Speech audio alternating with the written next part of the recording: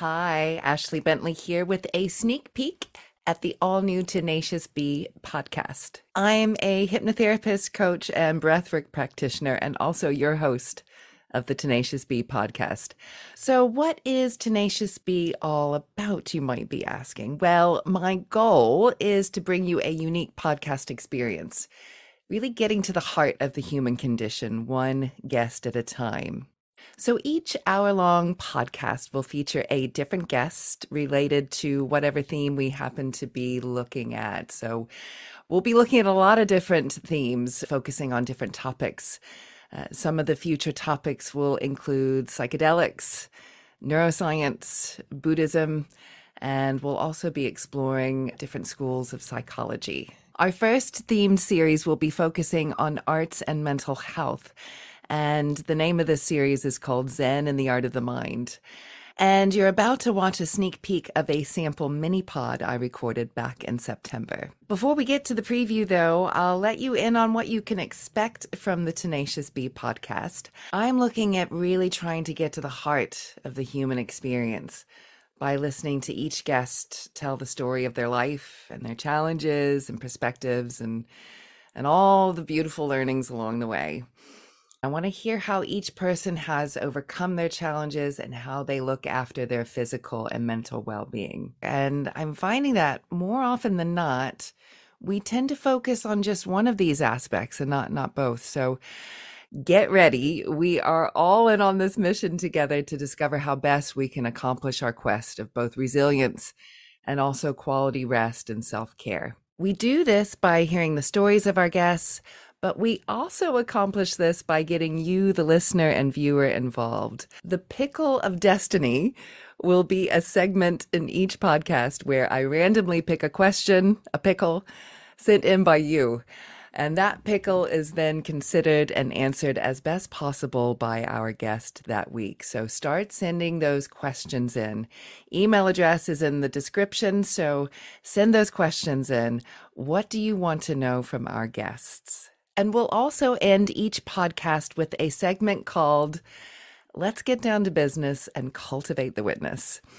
Now, cultivate the witness was a beautiful phrase uttered quite often by the late, great Ram Dass.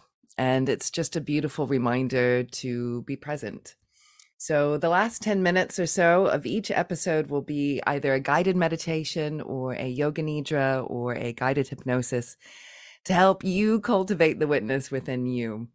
And we strengthen our resilience through the stories of our guests, and we deepen our rest and self-care through cultivating the witness at the end of the podcast. So I'm really looking forward to doing all of this with you. And each guest is going to have an opportunity to be involved in cultivating the witness as little or as much as they want. So that's what you can expect from the Tenacious Bee podcast. And now I am very pleased to show you a clip from a mini pod conversation I had with the lovely Valerie Miller, who will be our very first guest on the first full-length podcast, which will be released in January. Now, Val is a lyricist, a rapper, an artist, an entrepreneur, a mother, a TED Talk speaker, and one of my dearest and closest friends. And I couldn't think of a better person to kick off this podcast with. It's always an interesting conversation with Val. So enjoy this quick clip. And I can't wait to bring you the full podcast in January, kicking off with Zen and the Art of the Mind series on arts and mental health. Here, Val talks about discovering her OCD and how that impacted her craft as an artist. Enjoy. Yeah, so rapping, rhyming, and the rehearsal of lyrics has become one of the greatest tools that I personally have for managing my OCD. So, OCD is something that I had all through my youth. I never knew what OCD was at that time, but how it presented in me in my younger years was just through tics. I had various tics.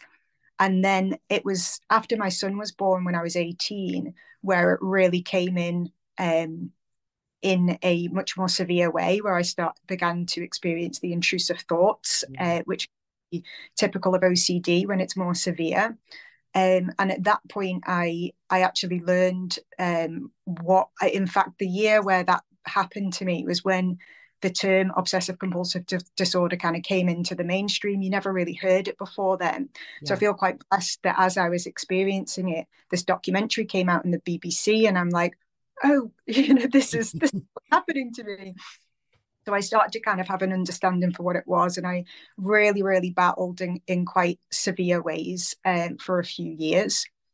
Now, one of the tics that I had was repeating things in my head, and it could happen anytime. Sometimes it was when someone was talking to me, and sometimes it was when I was just having a thought. So, say, for example, I would be having some thoughts, maybe planning what I was going to be doing, and I would maybe then think, so I'll have an early night tonight. And then that could just go on a loop. And now my brain's going, so I'll have an early night tonight. So I'll have an early night tonight. So I'll have an early night tonight. And, that kind of was just like a normal way to live for me. But it was, obviously quite interrupting. Yeah. And there's some kind of not healthy about having no control over a loop like that in your brain. But it was also something that was kind of comforting, for it, almost like a security blanket for my brain when I Yeah. would go in those little loops. Yeah. Now, when I discovered rapping, and I would write quite complex lyrics, and I would want to learn them to be able to perform them without reading off a piece of paper. So I would, when I was driving or when I was going to sleep, I would just be repeating a verse until I had it logged. Now, over the years, that became obsessive in itself, but in a way that felt way healthier, and it had that kind of productive element, and I would end up with a great piece of art and able to perform maybe like 12-minute pieces of performance poetry, and able to have this recollection of all the words because of I've gone over and over and over it for hours. So yeah, I've kind of always known that's been happening. But more recently, and the more I've really started to seek to understand what obsessive compulsive disorder is and how that presents in me, I'm really, really starting to take stock of what a gift finding rhyming and the rehearsal of lyrics has been for my mental health. Yeah. Amazing. Amazing. So taking a challenge and channeling it into the creative process, having it work for you rather than against you. Um, Uh, that's amazing. And it's so interesting. I don't think you and I've spoken about this yet, actually. I've had a sort of aha moment in my own life where I've realized a big catalyst for sort of a lot of lifelong issues for me started when I was about 5 years old, and I had an intrusive thought that I could have an intrusive thought. It was so meta, and it freaked me out so much, and I just thought, oh my gosh, I don't have control here. Who's in control? I thought, and when you're 5 years old, you don't really kind of know how to sort of compartmentalize what's happening to you, and it set off a lifelong. I didn't want to tell my family because I was really worried that they would think something was wrong with me, and then it became this sort of monster waiting in the closet. All when's he going to come out? And so it is the most beautiful thing to take something within yourself and make it your own, and not only make it your own but make it work for you. That is fantastic. Now, I remember very well, when this came into your life, in terms of the spoken word and the rapping and the rhyming and all of that. And I remember speaking to you a few times, and you were like, "Gosh, yeah, I don't know if this is sort of headed down. I'm kind of thinking about this all the time." So mm, I take it sort of at the beginning. It was a bit full on, but and it's still full on now, but you're at the driver's seat of it. Driver's seat precisely, and there's a very tangible difference to that.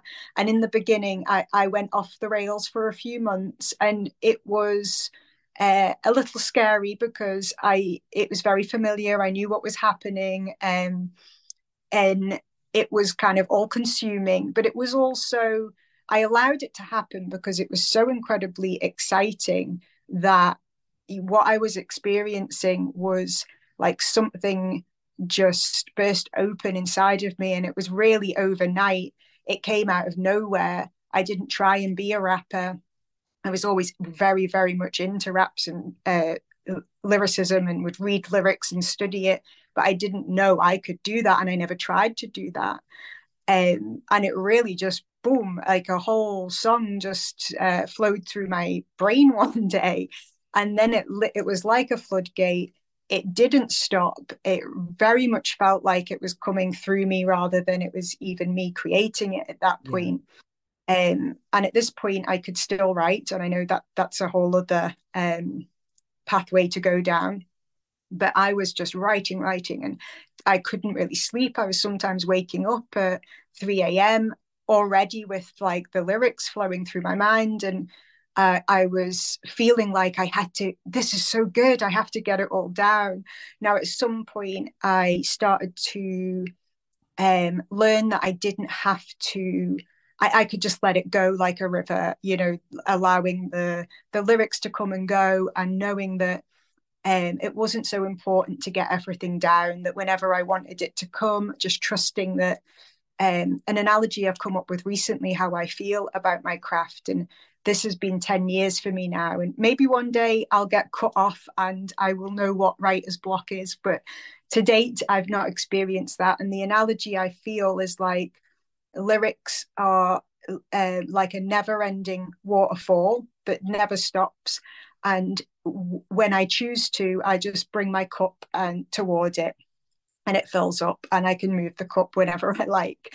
And I think that deep trust that I can access that creative flow whenever I like allows me to not not feel like I have to do this now, Yeah. while it's here and while it's coming. So do you know what? I don't actually remember whether it was there was like a definite point or whether it was a gradual thing where I started to get hold of the wheel. I'll give a little thought to that and see if I can pinpoint it. But all I know is that for a long, long time, it has been in the realm of healthy. I know sometimes I can feel, oh, I just feel okay. I just need to pull away now, but I have the capacity to do that and to make that decision and to sort of discern when I'm in the healthy side and when it starts to kind of get a little bit slippy. Amazing, amazing. Yeah, I mean, I was gonna say it's like you've literally tapped into a resource and you can, as you say, yeah, just fill up your cup whenever you want. I mean, Yeah, how amazing is that? And it's so often the creative process, I think. I know in my own process with making my little terrariums, something just happens and then just boom, it's just made, it's just done. And it's like I didn't actually, and certain little bits that I didn't even try to do are suddenly there. And it's like yeah, that, if I had tried to do that, I probably couldn't have, if I had consciously tried to do it. And I suppose that's a really good sort of point, actually. I think so much of the creative process is probably a subconscious uh endeavor coming into the conscious mind.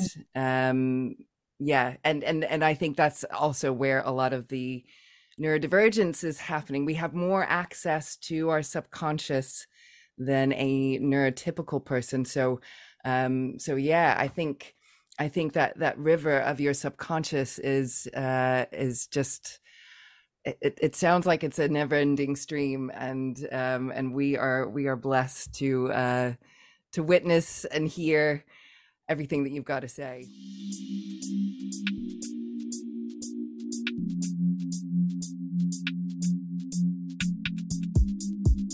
I could sing or play an instrument for you, I would sing and play an instrument for you. If I could dance for you, I would dance for you.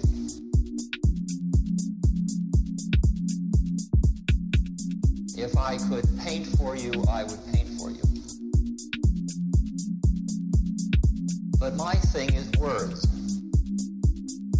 But the problem about words is that you may listen to them.